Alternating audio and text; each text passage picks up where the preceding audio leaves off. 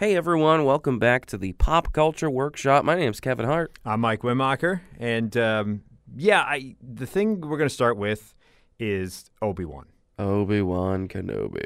Now, I missed the first two episodes premiere because I was on vacation. We'll get to that a little bit later, where I was and what I was doing. But one of the first things I wanted to do when I got back was catch up on the show. Now, luckily, since I was also on vacation, I was kind of detached from the internet, so nothing was really spoiled for me. I will say this about Obi-Wan. Much like the first season of The Mandalorian, there was a surprise there that I think they did a fantastic job of not letting us know about. Yeah, I did not see it coming at all. Yeah, so for those who have not watched, if you would like to just mute right now, you can hit the mute button because we're not going to get too spoilery, but we are going to talk about a character that shows up that was not promoted to be part of this show in everything leading up to it. All the trailers, all the pre-promotion for the show, there was no mention of this particular character. Right. And the character we're talking about is young Leia. Yes.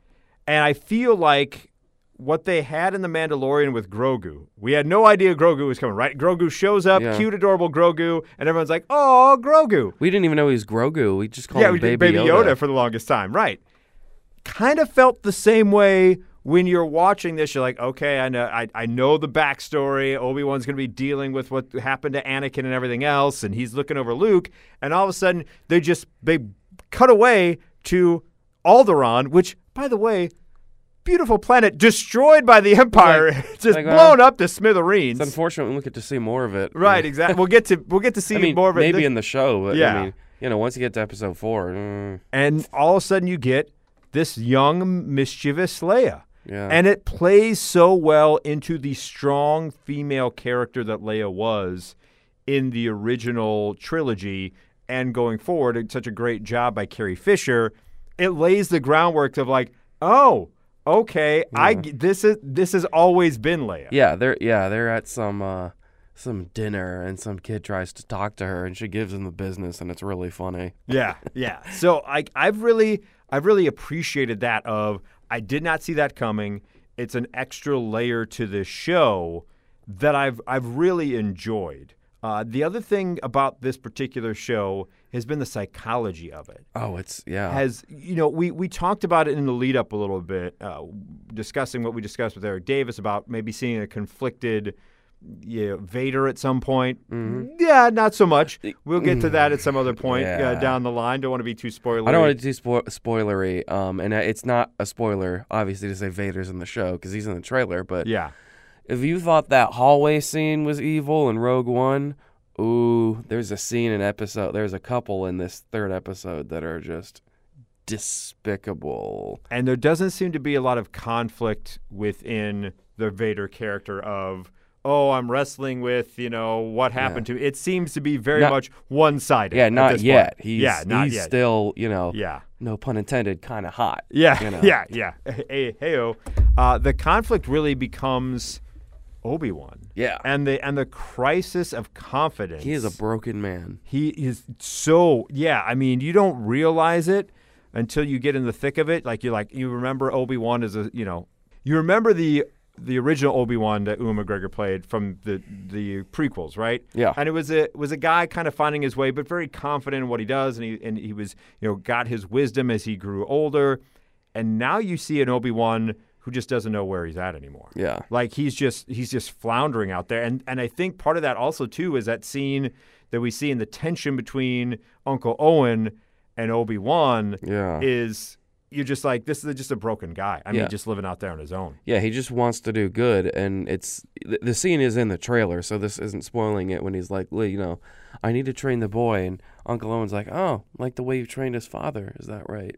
Yeah. And it's and my wife, who only kind of knows Mandalorian. She's not a big Star Wars fan, right? She hasn't really ever seen the original trilogy. She's seen like one of the prequels and Rise of Skywalker, but she likes the Mandalorian. She watched Boba Fett. Mm-hmm. She asked about the timeline as we were starting the show, and I explained to her where it is in the timeline. It's after Revenge of the Sith, 10 years after that, but before Return of the Jedi. And she asked at that point, does Obi-Wan know that Anakin survived and became Darth Vader. And I'm like, at this point, I don't think he does.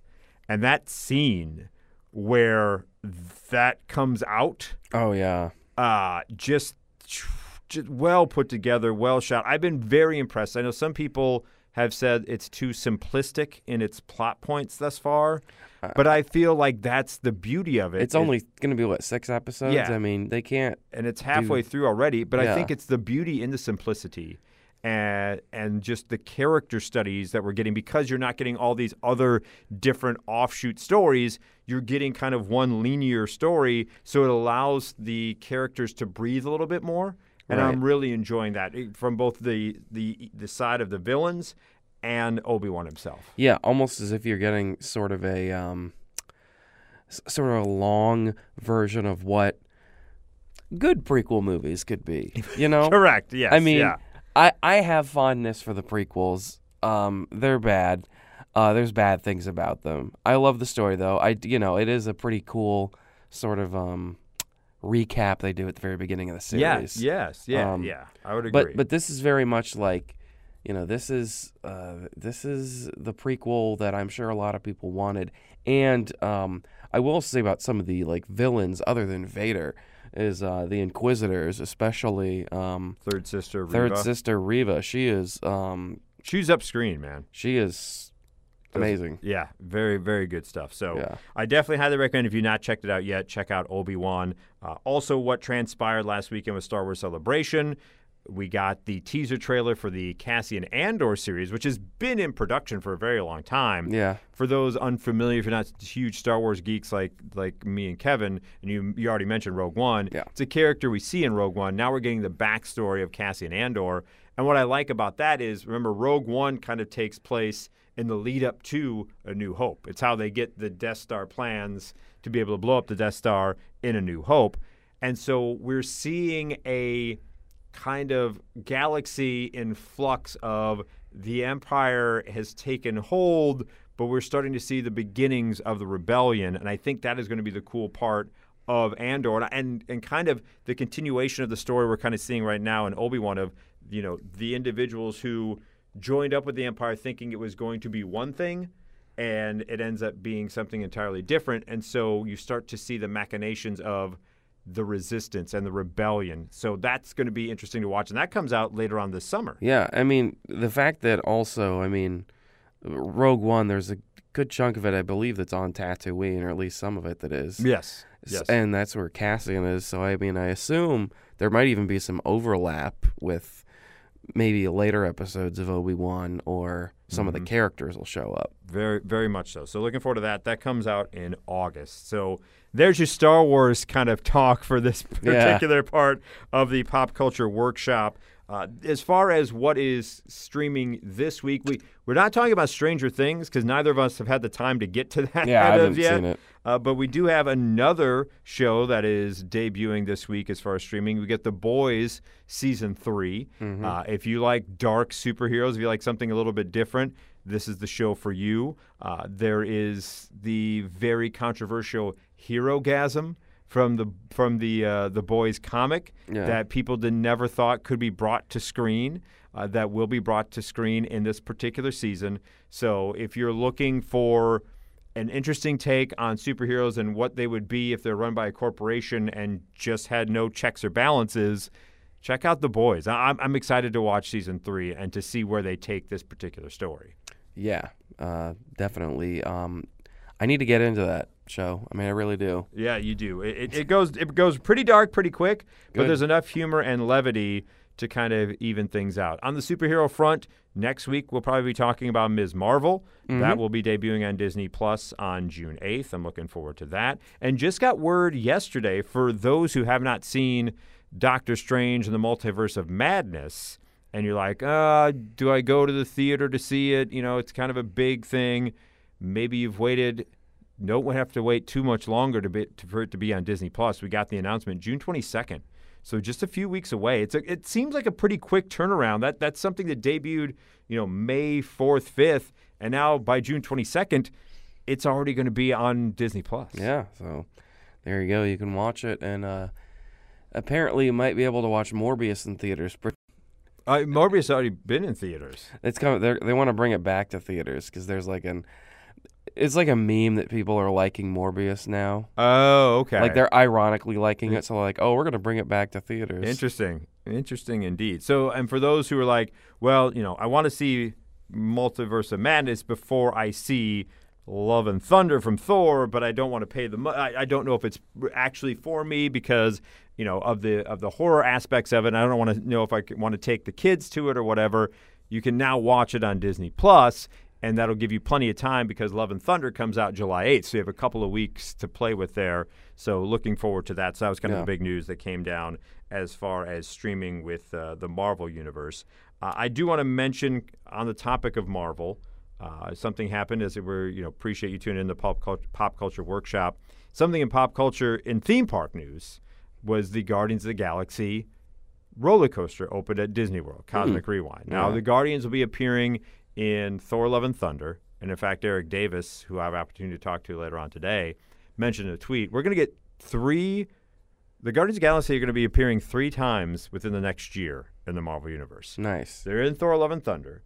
They're going to have their own Christmas special on Disney Plus. Oh, great. And then Volume 3 of Guardians of the Galaxy comes out in May of next year. So we're getting a lot of Guardians all together.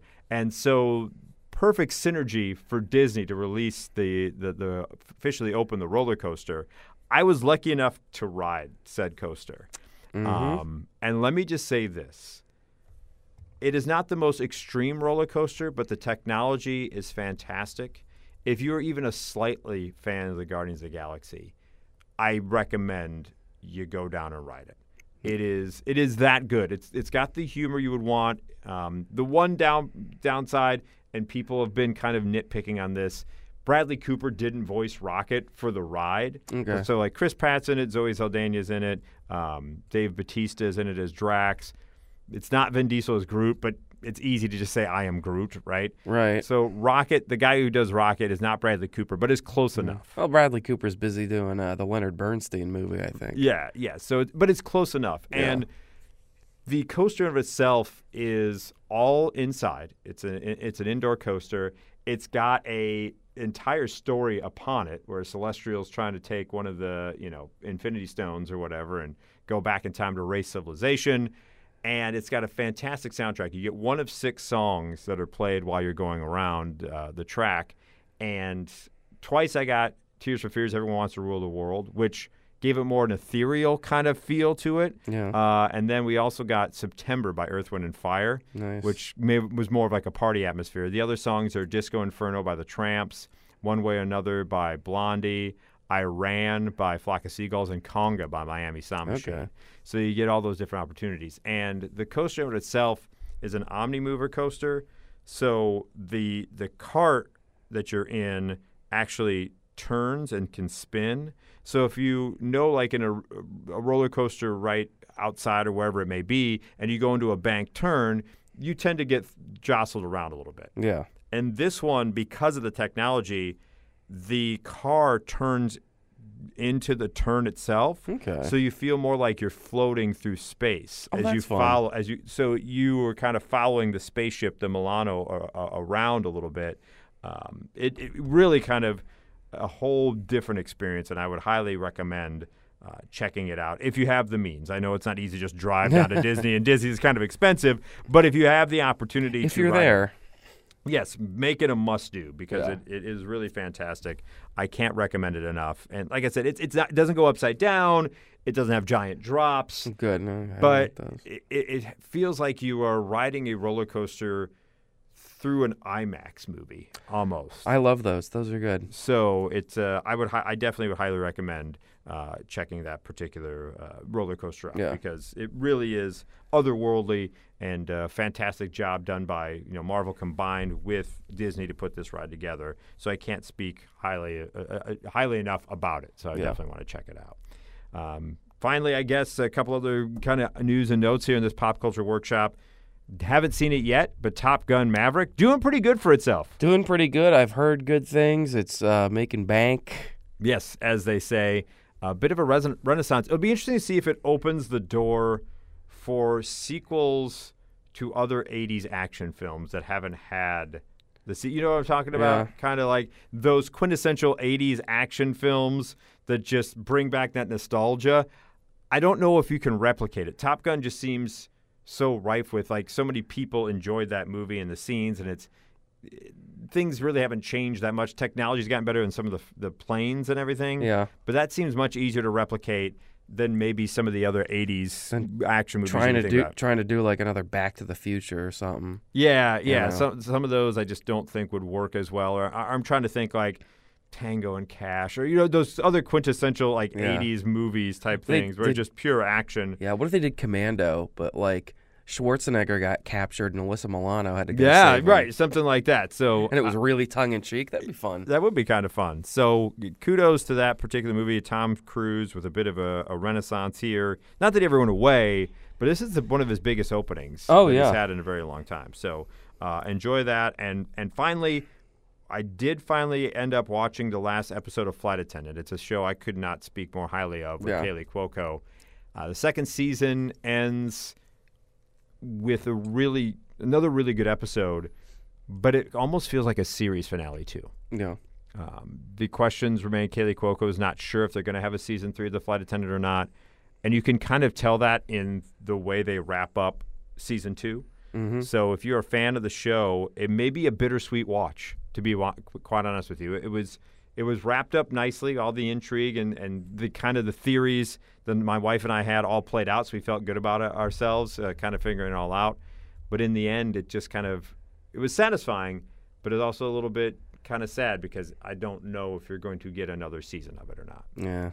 But even if it is just a 2-season thing, it went out on top. Let me just say that. 2 good seasons then. Yes, exactly. I'd rather have 2 good seasons than trying to extend it into a third than doing 9 seasons of Steve Urkel turning into Bruce Lee and turning invisible and stuff. At some point, you got to know where to pull the ripcord. And The Flight Attendant, I think, has done that on HBO Max. Yeah. So, anything to add there, Kev? No, I don't think so. I think we covered it very much there. Yeah. It was just kind of a slow week as far as in the theater, and we'll be catching up on a lot of the streaming. I'm going to try to dive into Stranger Things a little bit this weekend, maybe watch a little bit of The Boys, but next week we have Jurassic Park. We do. So we have the next Jurassic Park movie, so it's going to start coming fast and furious here in the Pop Culture Workshop. Yes, it will. Thank you so much for listening, and we will see you guys next time.